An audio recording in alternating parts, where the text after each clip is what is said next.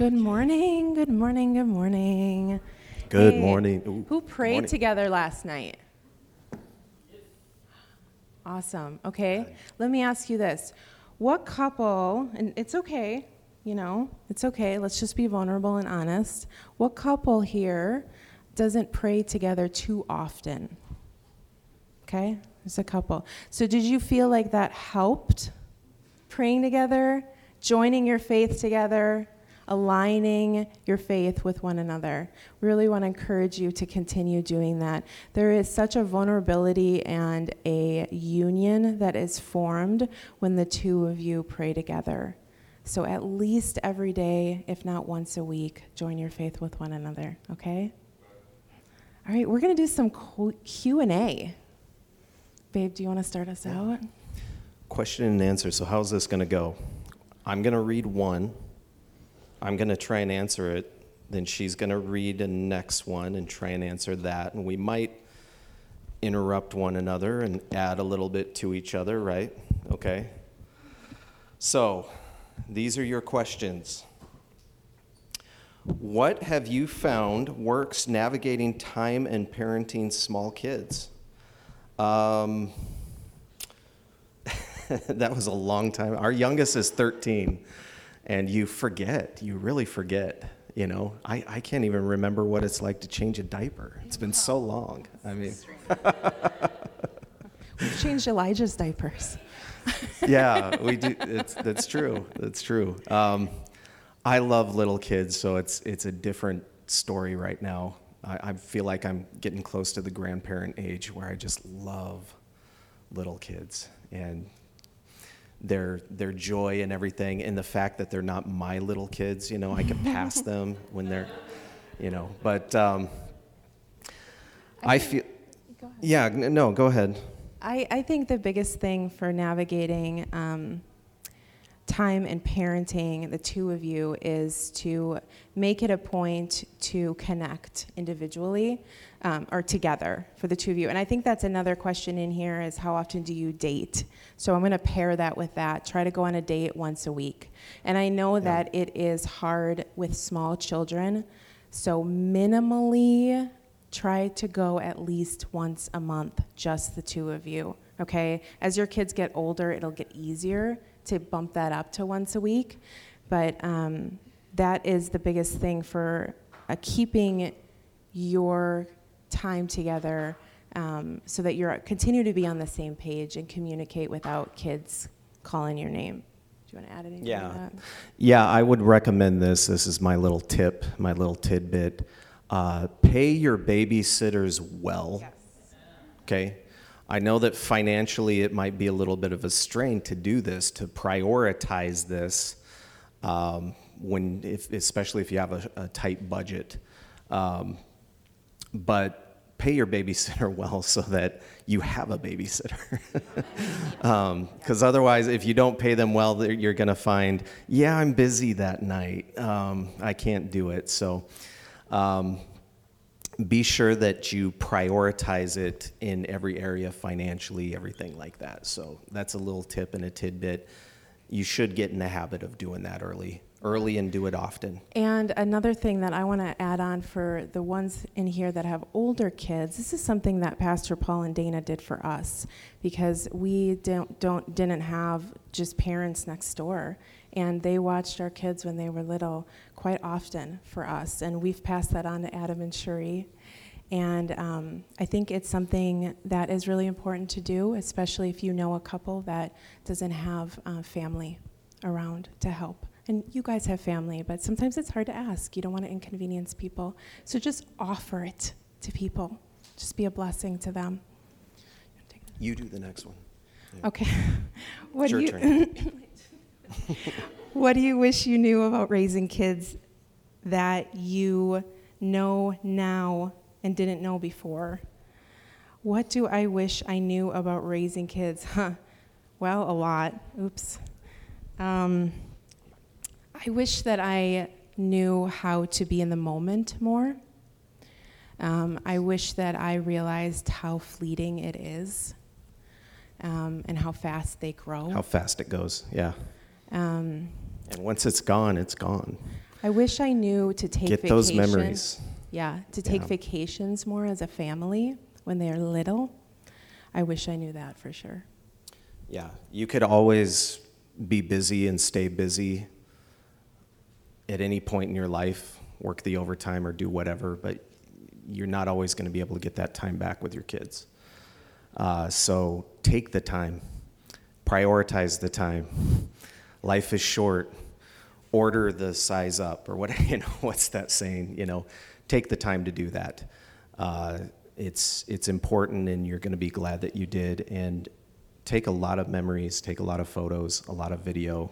Those are going to be very precious and valuable, and tools for embarrassing them when they get older. Okay. So, yeah, that's one thing I do wish is how much you will, trust me, you will look back and think, where did it all go? It seems so long. It seems like it was going so slowly as you were going through it. But once it's gone, it's gone. Pastor Dana said this once. I think about it all the time. I turn around and it's Easter. That's literally what you said. And as you get older, life does get faster. And I feel like that for every season. Like I blink and that season is over. So really cherish that time that you have. This next one is mine. What's your favorite scripture? Proverbs 3, 4, and 5. It's always been my favorite. Trust in the Lord with all your heart. Lean not unto your own understanding. In all your ways acknowledge him, and he will direct your paths. What's important about that is when you acknowledge him, we think acknowledging him is about, it's about, what does the word acknowledge mean? It means to realize that he's there all along, but it's you that acknowledges him. It doesn't mean that you ask him to come there. Acknowledge doesn't mean invite him in. Acknowledge means he's already there. You just need to realize he's there. That's what acknowledge means. He'll never leave you, but it's the acknowledgement of him that means that he directs your paths. It's knowing that his love is unconditional that makes us more than conquerors, amen? So knowing that, trusting him unconditionally, loving him, acknowledging that he's always been there, he will never leave you no matter what. That's powerful. I'm going to take this one. How do you raise kids to have strong relationships with God? I think through your strong relationship with God, they will see it. Pray together as a family, but also don't be afraid to go around the house and just pray in tongues and have them witness that as well. Take every opportunity to communicate with them. Don't talk to them. Talk with them. Get to hear where they're at instead of just forcing your views upon them. Really hear what they have to say. They're a different person than you are, and they have different, thoughts, and just, they got a lot in them. I think both Liz and I grew up in a time where to raise your kids, it was, these are the rules under my house. You'll do them as long as you're living here. You understand that? You understand that? And as good as rules are, if it's only your rules and then they leave and it's not your children's rules, then what good? Those rules need to become your children's rules, and they only become that through relationship. So you need to talk with them through this stuff. Ask them questions. Relate to them. Find out what they think about this stuff, okay? Because you're there to guide them. It's important for you to guide them, but it does no good for you to enforce something that they're not picking up themselves. If they shed it off as soon as they leave the house, then what good was any of it anyway? Make sure that your relationship is there, that it's not just a bunch of rules, that it's being imparted into them and you're talking with them, you're communicating with them, not talking at them. So. And apologize when you mess up too. You know, we're flesh. It's good for them to see that. Yeah. All right. What is the best thing to convince our spouse that you are right and they are wrong? No, I'm just kidding. To convince our spouse they are doing good things. So, what's the best thing to convince our spouse they are doing good things? I think, why don't you go? Yeah, you had something. Go ahead. When I read this, I just thought of the aspect of speaking good over your spouse, even if you're not actually seeing it in the natural. You know, encouraging and speaking life into them, I think is very crucial. Oftentimes we just want to pick out the negative and focus on that. But you know who you're married to. You know that inner person. You know the good inside of them. Pull that out of them. Constantly uplift and encourage them and speak that life over them.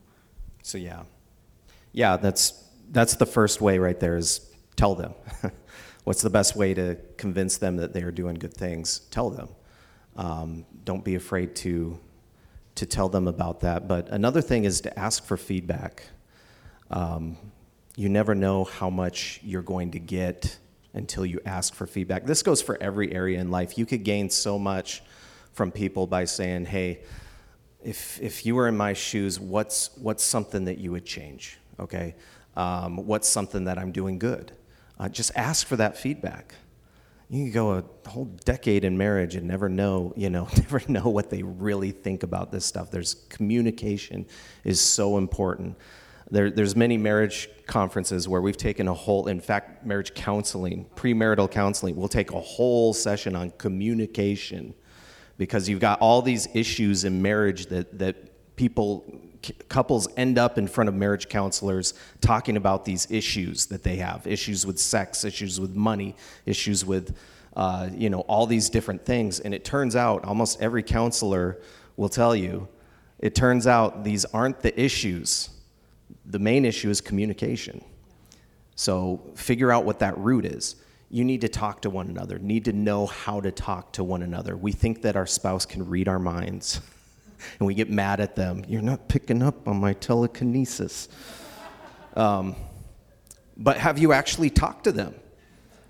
It's going to be awkward. Talk to them. Find a way to break through the awkwardness and talk to them. And communicate. Get some lessons on how to communicate. It's one of the most important things in your marriage is communication.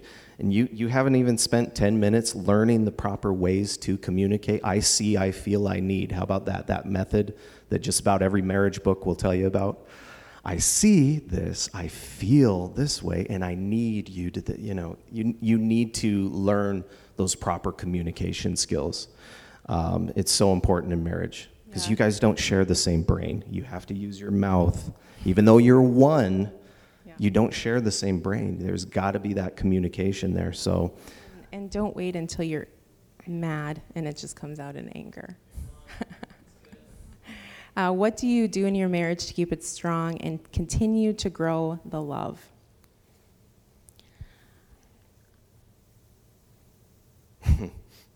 I like how both of us, it's our turn to do it, and we look at the other one. You answered this one instead. Well, I have answers, but I want to hear what you say. Okay. What do you do in your marriage to keep it strong and to continue to grow your love? I think growing as a person is important. So growing into a complete, healthy, whole individual is very important to having a more healthy marriage. A lot of times you could look towards your spouse, towards being the thing that's going to be your crutch. A lot of people go into marriage thinking, well, this is going to help complete me and fill the voids, the weaknesses that I have that are going to complete me. And although your spouse will help you in many ways, you need to focus on being a complete whole person yourself. The two becoming one should be two very whole, complete people coming together to be one. Okay? You go. No, I think you summed it up really well. I would add, what I just said this morning, praying together. And then I would add going on vacations. I'm going to look at it in the natural. Going on vacation every, 3 years. Like a legit vacation, just the two of you. Yeah. Prioritize time together. What was the turning point for you both to connect spiritually? Getting married, I think. For us, I think we've always had a spiritual connection. We have always had Yeah. a spiritual connection. There's been other things that have been really off with us. Yeah. But our spiritual Every connection. marriage has the strengths and the weaknesses. Weakness has been just about every other area for us. The spiritual connection has been very strong for us throughout the years. Yeah. We've always had that's one thing that we were able to come together on, even if we're arguing about everything else, or things were bad in every other area. We had that spiritual connection there. That was always strong, and that's very important. But I would say a turning point, if I had to answer the question correctly, would be when about the 5-year mark, when we went through our slump in our marriage and was very close to divorce. It was like we were at rock bottom. And it's at that point where you are truly, you have nothing left. It's got to be God, because I don't see how I can even get through this without him. Yeah. I think that would be the turning point. Yeah. Don't you? Yeah. Yeah. Okay, last one. What is something you wish you knew when you first got married? To not get married so young. No. I'm just kidding. Actually, I really want our kids to get married young. I think it's beautiful getting married young because We grew up together. You grew I mean, up come on. together. It's beautiful. It really is. We were kids. We were kids. What can you say? But what do we wish that we knew? I think that we wish that we knew better how to better communicate. And I think that we wish that we knew more of the stuff that we're teaching right here, right now, marriage in the spirit. Because you want to make it all about what you do, and it's really about who you are. And that relationship with you and God, it flows out in the horizontal area as well, towards one another. That it's not about what I do, but it's about who I am with my spouse. So I could cut myself a break, and while I'm at it, I could cut my spouse a break too. It's not about what my spouse does. It's about who she is. I focus on that identity more, that it's about, let's focus first and foremost about who this person is, because when you get that identity right, what does God say about you? This is the best wife in the world. This is a queen, okay? And you've heard the saying before that if you want to be treated like a king, then treat her like a queen. And same goes vice versa. If she wants to be treated like a queen, treat me like a king.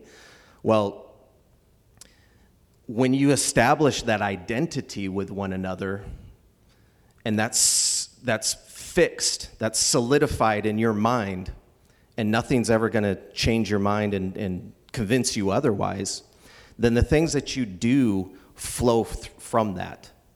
The flesh wants to say what you do identifies who you are, but the spirit, it's the other way around. It's who you are. The works flow from that, okay? So establish who you are first and foremost. And what I'm talking about, this is, even psychology will back up what I say, that you will regress or progress to the means of what you believe about yourself, okay? And so what you believe about yourself is highly made up by the people around you, including the closest person to you, your spouse. The way that you're being treated, if they're always treating you in a way that is lower, a low level, and treating you based on the way that you act and just, so frustrated and stuff, and it opens the door for you to continue acting that way. But if you're treating them at the level that you're having faith for them to be, treating them like a king, treating them like a queen, treating them the identity that God has put over them, speak over them the identity God has put over them. If you're treating them at that level, it enables them to rise up to that level. That faith, there's so many different levels to that where you're able to lay into that, and it helps elevate it. And have we seen that in our marriage? You bet. You bet. There have been, you betcha. Both her and me have brought each other to these places where we've not treated the other the way that we've deserved, but we've treated each other in faith in God, and it's opened up a door to elevate, because that stuff creates your reality, okay? You don't like your marriage because of what this person is doing. Well, have you tried having faith and treating them in a way and speaking things that be not as though they were, having that faith, putting your faith in the Spirit over them, and seeing, I guarantee you'll see results. It will happen. That's spiritual. So that spiritual side of it, the spiritual side of marriage, is the thing that I wish that we would have latched onto a lot sooner in our marriage. What do you have to add to that? Oh, that's good. Yeah. Yeah, that's it. That's all the questions. So I'm going to go take my seat, and this woman right here is going to bring the word. Bring the word. Do you want me to take the questions here? All right.